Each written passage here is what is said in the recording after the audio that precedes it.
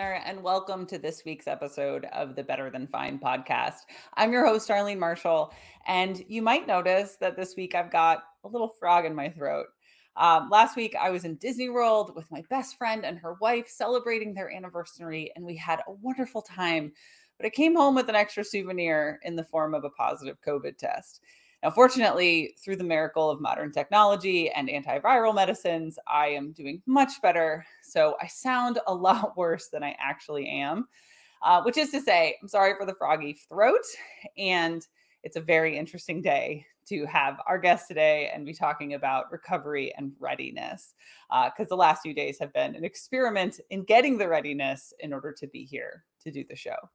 So, certainly by now, we've all heard that sleep is important to health, to longevity, to well being. But is that really the whole picture when we're talking about recovery and readiness? I was one of those kids that grew up being on every team and every club, doing every play. I'd leave for school, before 7 a.m., sometimes as early as 5:30, and I'd get home at like 8 or 9 p.m. And I was always busy. I was always doing too much. And it was very much normalized for me that I was tired. I was living for the one day every couple of weeks that I would get to sleep in, maybe. And then I became a personal trainer and I learned that the idea that recovery was having some rest days in between my workouts. And I really thought at that time that that was enough. But I often found on a trainer schedule that I would get run down, I'd be grumpy and sore and just kind of tired all the time because of those crazy hours and not really having a life that lended itself toward balance and toward building up capacity over time. And it's been this in this last few years that I've really started to change my relationship with the idea of stimulation and recovery, and really to what I've started to think of as making friends with my nervous system. Now, fortunately, today's guest is equipped to educate you and me on deeper states of readiness to achieve a lot more than just a good workout. And I'm really excited that he's here. So, the guest today is Stefan Underwood, and he began working with Exos over a decade ago and has grown from his start as a performance coach working with professional athletes, switching to Exos' education side, and then growing into leadership. He's now the vice president of methodology, which I think is the coolest job title that I have ever heard because, as you know, I'm a big nerd for science. And I just think that's so cool. He's worked with athletes from IndyCar, the NFL, the UFC, Olympic athletes, and also with executives, elite military. He knows a thing or three about human performance and what it actually means to be ready for whatever it is that is important in your life. So I'm so grateful to have him here sharing his knowledge with us. Stefan, welcome to Better Than Fine. Hey, Darlene, thanks so much for having me on. Yeah, thanks for coming. There's a lot that we could explore, and I know in every conversation you and I have had, we have been able to wander far afield. So I'm really excited to share your enthusiasm and your knowledge with our listeners. So let's just kick off with this idea of readiness. Like, what does readiness mean to you in all of your vast experience around performance? It's funny because we had this conversation last year. We were working through some work at Exos where we're really positioning ourselves to say Exos gets you ready. That's the thing we do. Like in our simplest form, how can we tell people what we do? We help you get ready for the moments that matter most in work, in sport, in life, anytime, anywhere. And so the question came to me of what does it mean to be ready? And it's one of those that you initially think of like, well, we can look in the dictionary. What does it mean to be ready? But when we really started thinking through it methodologically, it's a balance of two things. One is having the capacity, the abilities to do what you're trying to do. And then the other is to be able to be in the right, what we call functional state, to show up in the right state, to be able to tap into the abilities that you've built. And I think a lot of people only look at one side of the equation. They're trying to build, I want you to be bigger, faster, stronger, better at self-regulation, more inner awareness, all these things that are abilities. Or, hey, let's prioritize your sleep. Let's get you as recovered as possible. And I think that that's a really good starting point for the conversation, but it's not the entire conversation. Oh, I have two branch off questions, but of course, I can't help but think of my own current state of readiness. So to drive it home for the listeners here, I might have the capacity to host this show, but if you had asked me to yesterday, I definitely didn't have the readiness, right, and the ability That's right. to show up. Okay, so you use the word methodologically. Your title is the VP of Methodology. Can you just quickly explain what that is, since we're throwing that word around? I want the listeners to be on the same page with us. Yeah, absolutely. At the end of the day, we have a responsibility. And when I say we, I mean everybody, who coaches in any capacity. We have a responsibility to the people that we serve, to our members, to our clients. And the responsibility is to hear what they want and to help them get there, guide them, be the guide by the side, right? We're not driving the car for them, but we're a guide by the side. But we have a responsibility to bring forward what we know to be evidence-based practice. And so when we look at things methodologically, it is the structure by which we create our game plans for the people that we serve. It is the evidence-based nature to the game plans we provide people to help them get ready for the moments that matter most.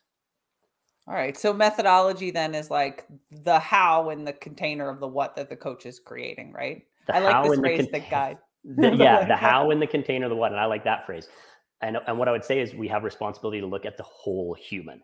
And so with that, I get the pleasure of leading a team of experts. And so I've got on the team, we've got, a clinical psychologist, an executive coach. We've got a PhD in applied neuroscience.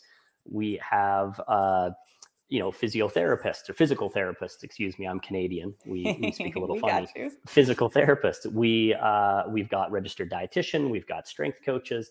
We've got a PhD in sports science. So we truly have this interdisciplinary team. And we get to lob whatever the problem of human performance is on the table in front of us, whether it's burnout in the workplace or whether it's running a faster 40 at the NFL Combine. We get to lob it on the table and say, okay, let's look at this from the perspective of the whole human.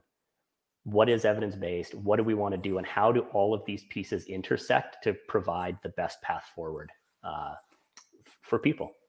Yeah, that sounds a lot like what we're on about here at Better Than Fine, right? The holistic whole person approach, and how do we help people show up? I love this phrase that you use, the moments that matter.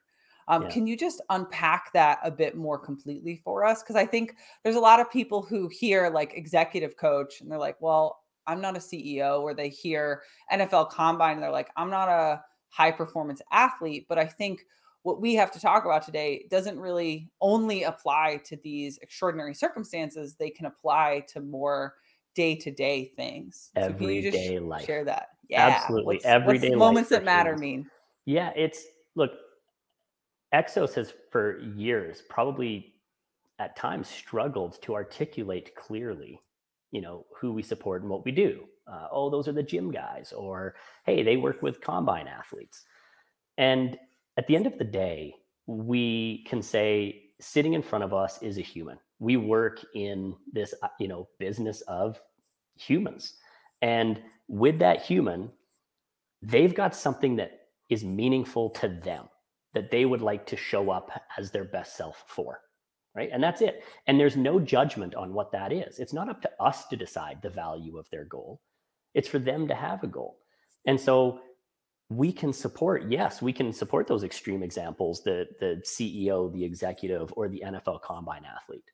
But what about the person who just wants to, I don't know, this is my current goal right now, everything for me is be a better dad, right? Like, how do I make sure that I've got the inner awareness to know what I'm currently feeling, what my current state is? I liked how you said developing a friendship with your nervous system, and then be able to intentionally begin to regulate, so that when my kid makes a mistake or spills grape juice on the carpet, I don't react.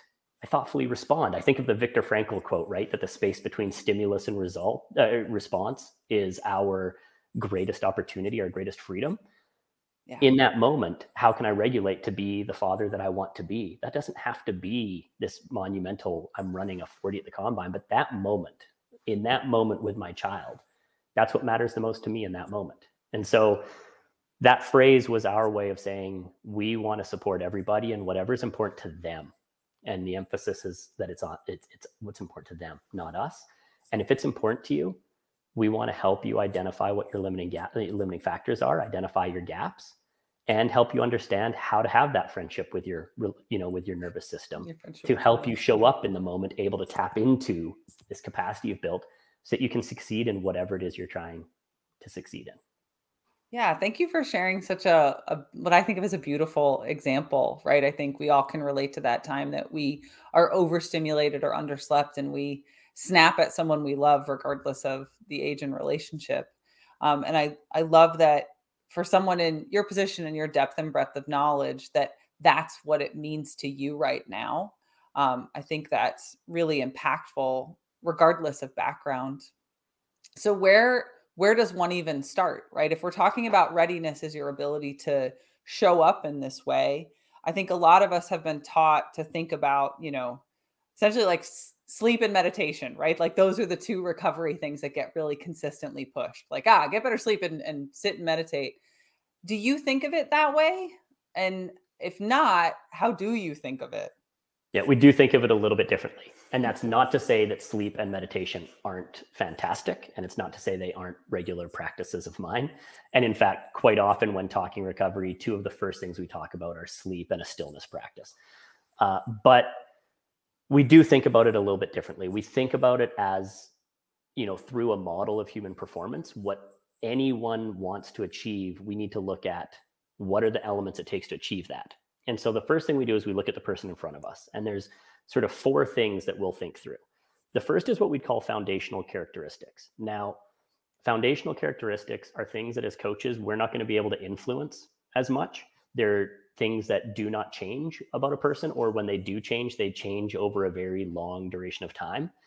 But we're talking about things like their demographics. We're talking about health history. These are important things to know. In the sports world, the example I always use is if I'm working with an athlete that has sickle cell anemia, I better know they have sickle cell anemia. I'm not going to change the fact they do, but I should know that. And in outside of the sporting world, you're talking about their disposition, their demographics, their background, like getting to know them. So that's the first thing we look at is foundational characteristics. The second thing we look at is what we call their psychological drivers. It's really important to understand what they want and why they want it. And the why is more important than anything else. It's why they do the things they do, and sometimes more importantly, why they don't do the things they don't do. And so if we're going to have success, we need in helping someone get ready, the next question naturally has to be, well, get ready for what, right? Now we can start to say, what does this person have to be capable of in order to go do this thing they've just told us is meaningful to them, is important to them? So it gets us to our third thing we look to evaluate in a person in front of us, and it is what we call your performance capacity. Your performance capacity is made up of these skills, these attributes, these characteristics across mindset, nutrition, movement, and recovery. So looking again at the whole human, what does it take to be successful in that goal? And how are we going to strategically provide game plans that increase those abilities, that close those gaps so that you're more able to show up with the capacity required to succeed at the goal? And then the last piece is functional state of saying, how do you need to tune the dial on your nervous system to be ready to tap into the capacity you've built? And it's an important nuance here because most of the conversation, admittedly, is around recovery when it comes to functional state. Most people want to talk about how to recover.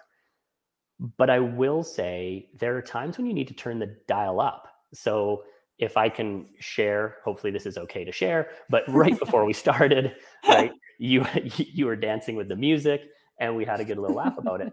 But I said, that's you leveraging your relationship with your nervous system, right? That's you actually turning the dial up, because recording this podcast right now is a moment that matters the most for you in this moment. You want to be your best self. And it wasn't about how do you turn the dial down to recover. In that moment, you wanted to turn the dial up.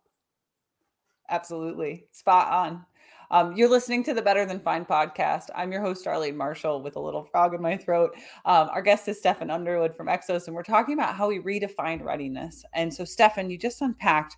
A lot. I'm sorry. No, it's great. It's great. I love it. And I want to just help the listener to an entry point here. So we talked about like what's the stuff we can't change, right? Like Yep. I'm glad you said sickle cell anemia. My immediate thought was like chronic illness, right? I have a genetic condition. There's Yeah. no way that's disappearing, and any protocol I run has to, uh, you know, give credence to that, right? It has Yeah. to give leverage to that.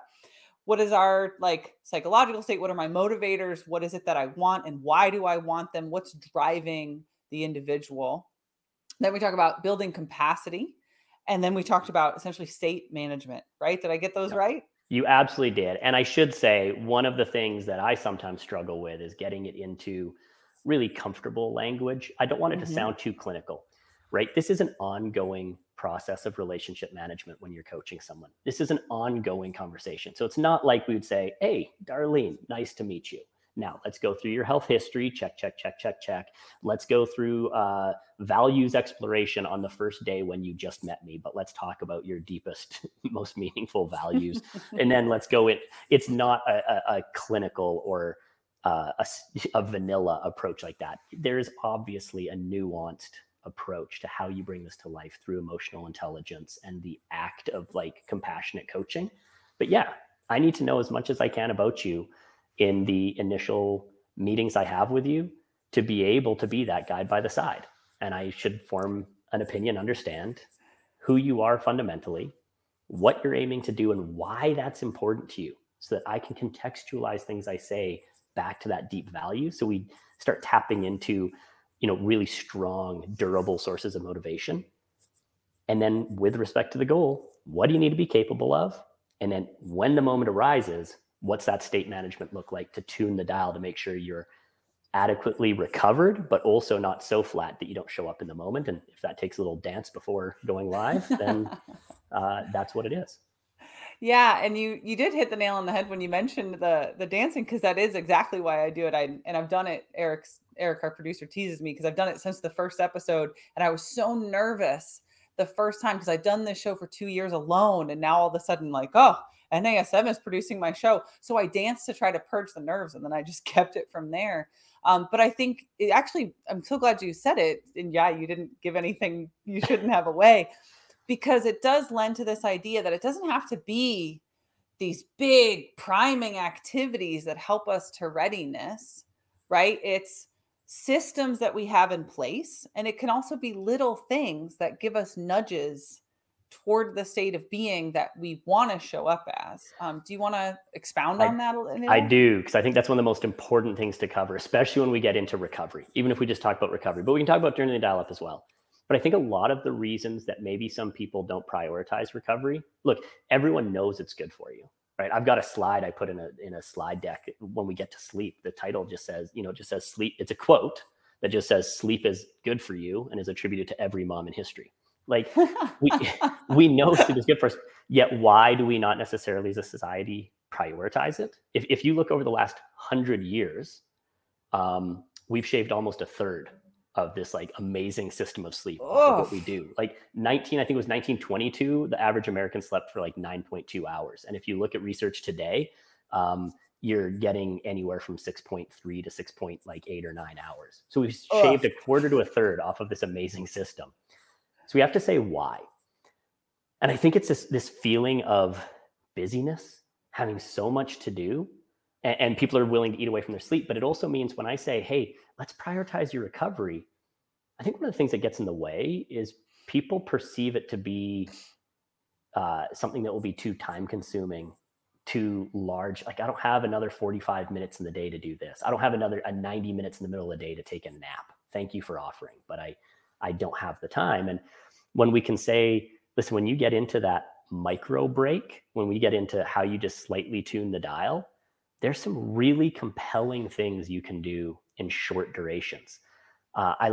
There's research that was done out of Microsoft, their human performance lab, and they looked at individuals. They did EEG brain scans, and they basically mapped out by brainwave patterns, but they basically mapped out stress, sort of a heat map of the brain, so to speak, across 4 meetings, back to back to back to back.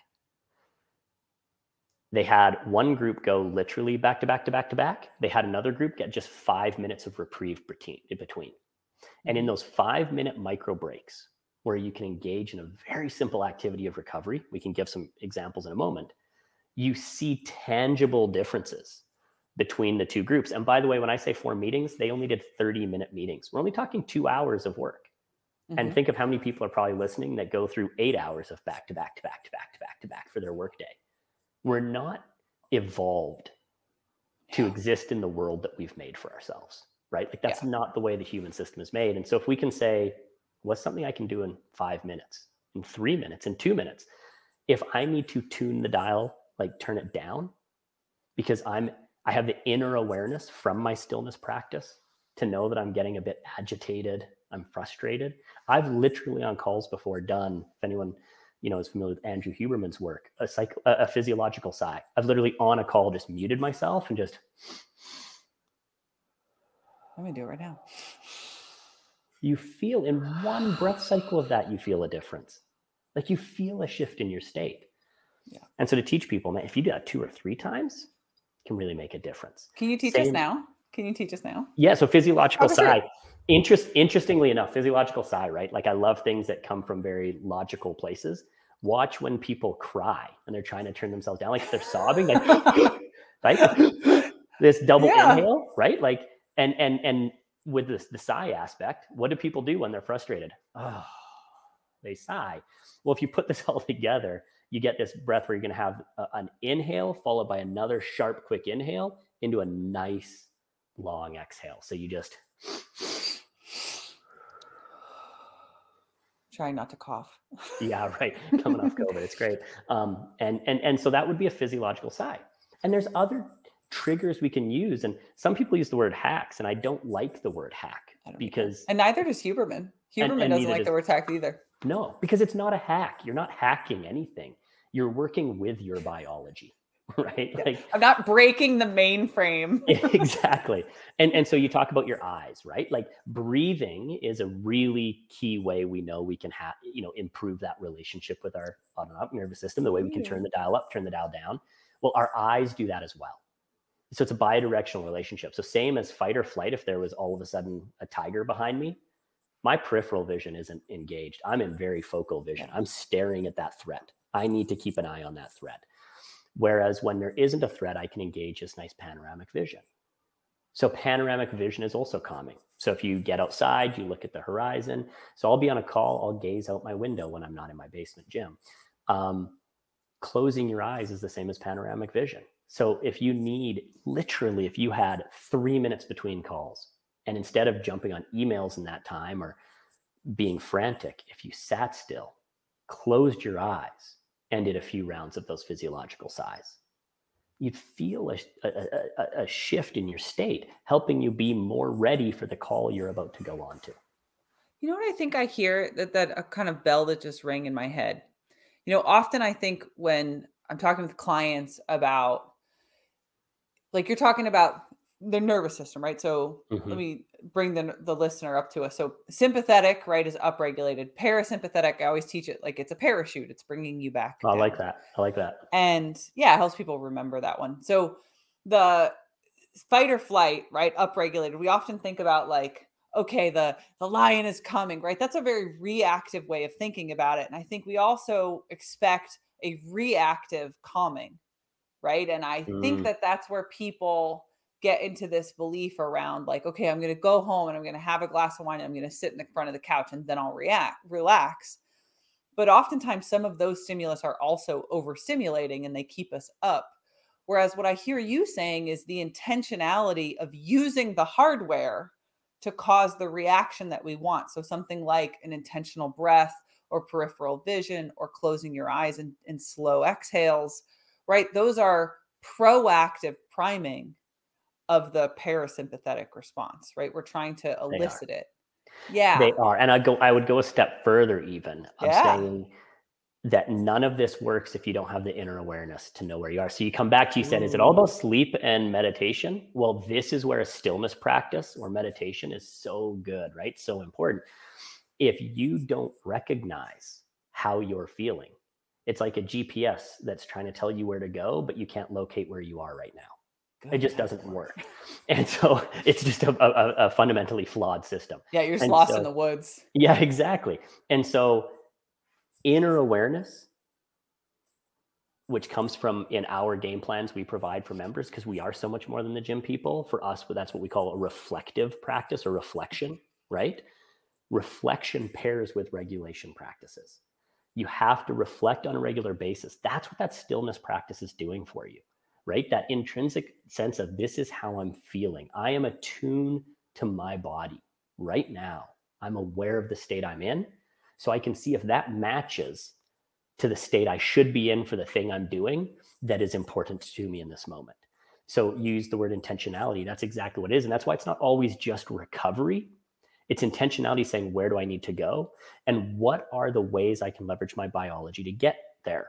And specifically, how can you recognize the way you're feeling and have an equally appropriate measure? Here's the example. There's a difference between feeling agitated, right? Annoyed, irritable is very different inner state, okay, to feeling flat, apathetic, lethargic. But both those feelings could get in the way of you being ready for the moment that matters most. So if I have the inner awareness to say, I need to show up, I need to be great on this podcast and have a great conversation with you. Well, if coming into it, something had happened where I was feeling agitated and irritated, that's the threat. That's where I would go through the parasympathetic, close your eyes, calm breathing, physiologic sigh, get back to just a level state where I'm not feeling reactive. But if I was, let's say I had a morning where I was back to back to back to back, and I was feeling coming in here, I wasn't agitated or annoyed, but I knew I had to have a conversation with you. And let's say hypothetically, I was just feeling flat, just done. Well, that's where The Greatest Showman, which is amazing music, I throw that on Apple Music, yes. And I have a quick little dance party to Hugh Jackman in my kitchen. And I come downstairs and I'm in the right state, ready for the moment that matters. So if you can know what you're feeling, you can know what you need to do to get to where you want to be. I already knew I liked you, and that just made me like you that much more. Because The Greatest Showman? Yeah. You're listening to the Better Than Fine podcast. I'm Darlene Marshall, and my guest today is Stefan Underwood, where we're redefining readiness and also encouraging you to go absorb some Greatest Showman because it's absolutely fantastic. 2 of my favorite songs are from that show. There you go. So to like start to assemble some puzzle pieces here, what I hear is readiness isn't just, okay, you slept in between your workouts, right? It's this Correct. Bigger equation, at least in the way that Exos thinks about it, where we have a level of awareness of oneself, one's constraints, one's desires, what we want, right? The reason that we're showing up. And then we're building capacity. And I want to circle back to this because I think, to me, every time you've talked to me about this capacity building piece, what I hear is resilience. And the way that I frame resilience in my workshops, that we've talked about it on this show before, is that in the downtimes where you're not under acute stress, what we can be doing is building capacity, which would then increase resilience potential overall. And so every time you talk about building capacity so that when the day comes, you have the access to that state that you want of resilience, the capacity building to me is the part of the resilience equation that is often missing. And it's interesting to me how it fits into this readiness framework that you're talking about. Do you want to speak to that at all? And do you give a mind to the resilience piece when you're thinking about this framing? Absolutely. We could say resilience is the outcome of all of it. And resilience relative to what depends on their goal. But you're absolutely right. Look, if we think about what readiness tends to mean in the industry, it typically is just your recovered state. Now, listen, yeah. I use wearables. I'm wearing one right now that is valuable to me. Yeah. So it is worth looking at. But often in the, world of a lot of the wearables that we engage with, readiness or your readiness score is purely how recovered you are. It's looking at things like the quality of sleep, the amount of sleep you got, the quality or architecture of that sleep, your heart rate variability, your resting heart rate, a little bit in line with the activity balance from what you did the day before. But there's algorithms that put together saying, this is how ready you are, which isn't entirely taking into account the side of the equation on capacity. And indirectly could be argued it is, because if you have more capacity, then the work you did doesn't disrupt your heart rate variability or your sleep or your resting heart rate as much. but it's indirect. We want to very deliberately say, what's the goal that you have? And what are the gaps you've got to improve to get there? And I told you earlier, we look at this across mindset, nutrition, movement, and recovery. We've mapped out what those measurable, movable traits are within each of those 4 categories that are meaningful to us as capacity markers. And so within mindset, we can talk about things that can be measured, by the way, with subjective questionnaires for sure, mostly on mindset. But like, we're talking about things like curiosity. Curiosity is such a great place to start. I love asking people, one of my favorite is, what music do you listen to? Many people, the music they most listen to is the music that they listened to in around high school, because they stopped being curious. If you look at kids, they are so innately curious. But as adults, we have to very intentionally work on maintaining that curiosity. But that curiosity is what unlocks everything in a growth mindset. So curiosity is a performance quality that we can look at in a person. So those inner awareness I've mentioned. I've mentioned self-regulation, grit. These are things that we can look at in mindset. But in nutrition, we can look at things like your gut microbiome. We can look at your body composition. We can look at your nutrient availability. In movement, if you have a movement goal, we can look at things like your movement efficiency, how well you move. We can look at your force velocity profile. We can look at your endurance. And within recovery, we can look at the skill of sleeping and like how proficient you are in sleep, right? These are just some examples. These are all measurable, movable things. And when a person tells us their goal, what their moment is, we say, what are the categories that most align to this person's goals? We don't measure all of these things for all people. But if a person says, I'm just trying to be the dad that wants to show up wholly for my kids and keep my cool with them. I tend to come home from work stressed out, and I tend to sometimes snap and be the person I don't want to be. Well, I don't care about their in movement. I'll say I don't care about their force velocity profile for that goal. Yeah. But if a person says, I need to run a 4.340 at the NFL Combine, well, now I care maybe even more about their, not to say that curiosity doesn't matter, but maybe I care more about their force velocity profile than their curiosity. And we seek to build capacity so that people are capable of doing more. And then the functional state side of readiness is just making sure that they're, when the moment matters, able to tap into all the hard work they did over here. Yeah, they can prime that pump. Yeah. I want to circle back to something you just said that I've not heard another practitioner say, and I want you to build out a little bit more. Okay. You described sleep as a skill. What do you mean by that? Well, fundamentally what I mean by that is it is something that you can intentionally practice and get better at.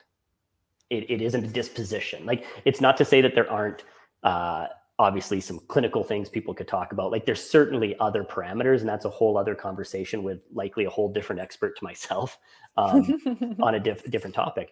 But fundamentally, for most people, if you intentionally work on getting your biology on board, and what I mean by that is circadian entrainment, or working with your circadian rhythm, giving it anchor points through the day. So you say, okay, I'm going to go out, I'm going to observe natural light through my bare eyeballs in the morning when I first wake up. And in the evening, I'm going to, again, make sure I get out on my deck and I'm going to observe natural light. Those, and the change in hues of light serves as a key anchor point, okay, for your circadian rhythms. That's starting to get my biology on board, starts helping my system know that it's time to be awake or time to sleep, i.e. that 24-hour circadian rhythm. You can also get your biology on board by addressing any airway issues, right? So do you have, are you breathing through your nose? Do you have good, sufficient airways? And there's things you can do there to improve your airways. Then once we've got biology on board, and there's more in that conversation, but moving along, do you then set your sleep environment? So do you intentionally set your dark room, cool room, quiet room, those things we talk about? And then finally, do you have strategies for sleep disruptors? Do you know the cost of alcohol? You referenced coming home and having that glass of wine, right? That so many of us will do. Yeah, and I say this non-judgmentally. I know, I say this fully non-judgmentally. Not to say that I don't ever have a glass of wine, but I know the cost of it. So it's a cost benefit analysis and it's a decision. Yep. I can tell you this. I absolutely on, family dinner, I enjoy a glass of wine, but when I've got something big on a day, I don't have any alcohol the night before. When I travel for work and everybody's out, all the sales team are out, if people are having drinks, I don't, because I know the cost of that for my sleep and what I do the next day. So when you look at all these things, if there's, levers that we can pull to intentionally get better at something with practice, that makes it a skill. Cool. So to me, sleep is absolutely a skill that we can get better at, and we can seek to own our sleep. Yeah, I love that framing. I obviously often talk about sleep as a drive and a collection of habits, but the idea that it's a set of skills and a practice, my brain is playing with that a lot. You're listening to the Better Than Fine podcast. I'm your host, Arlene Marshall. My guest is Stefan Underwood. We're talking about how do we redefine readiness? How is it more than just sleep? And, Stefan, I've had plenty of clients that come into the coaching relationship and they feel stuck. They feel like, they know what they should be doing. They follow enough people on their social media weapon of choice to have shamed themselves into feeling like they can't get it right. And they want to understand, they want to tap into deeper states of readiness, of recovery, and they're experiencing some wellness overwhelm and feeling a bit overloaded by all of it. And I feel like in this conversation, we've unpacked a lot of ideas that could send those wheels spinning. What guidance would you give to them if they're feeling that way? I think that's such an important question. And I would start off by saying my son, this might be the biggest mistake of my year, but we just bought my son an electric guitar. Nice. And I had this whole debate on, do we start with acoustic or electric? And a person in the guitar store said, listen, get him the one he's most interested in, because then he's more likely to stick with it. And I was like, sounds like coaching. So we went with the electric guitar because it's my son. And so to answer the question, I think you're absolutely right. People get overwhelmed. And I think that sometimes as coaches, we contribute to that. And it's knowing the difference between coming on a podcast and speaking a lot of ideas high level versus having a person in front of me that I need to empathetically see and know that that's not the time to throw all of this on the table. When we think of well-being, right, and wellness, whatever language we want to use, it is, there's an interconnected web. Everything has this bidirectional highway, right? Like gut health matters for the brain. My brain matters for how I want to exercise and sleep. My sleep influences my exercise. My exercise influences my sleep. Both are influenced by nutrition. Both influence nutrition. Like there's this totally interconnected web. And so I think what I would say is tying these two thoughts together of learning the electric guitar and this interconnected web is start by picking one thing, and pick one thing that you're most interested in that ties to your psychological drivers, your values, your why.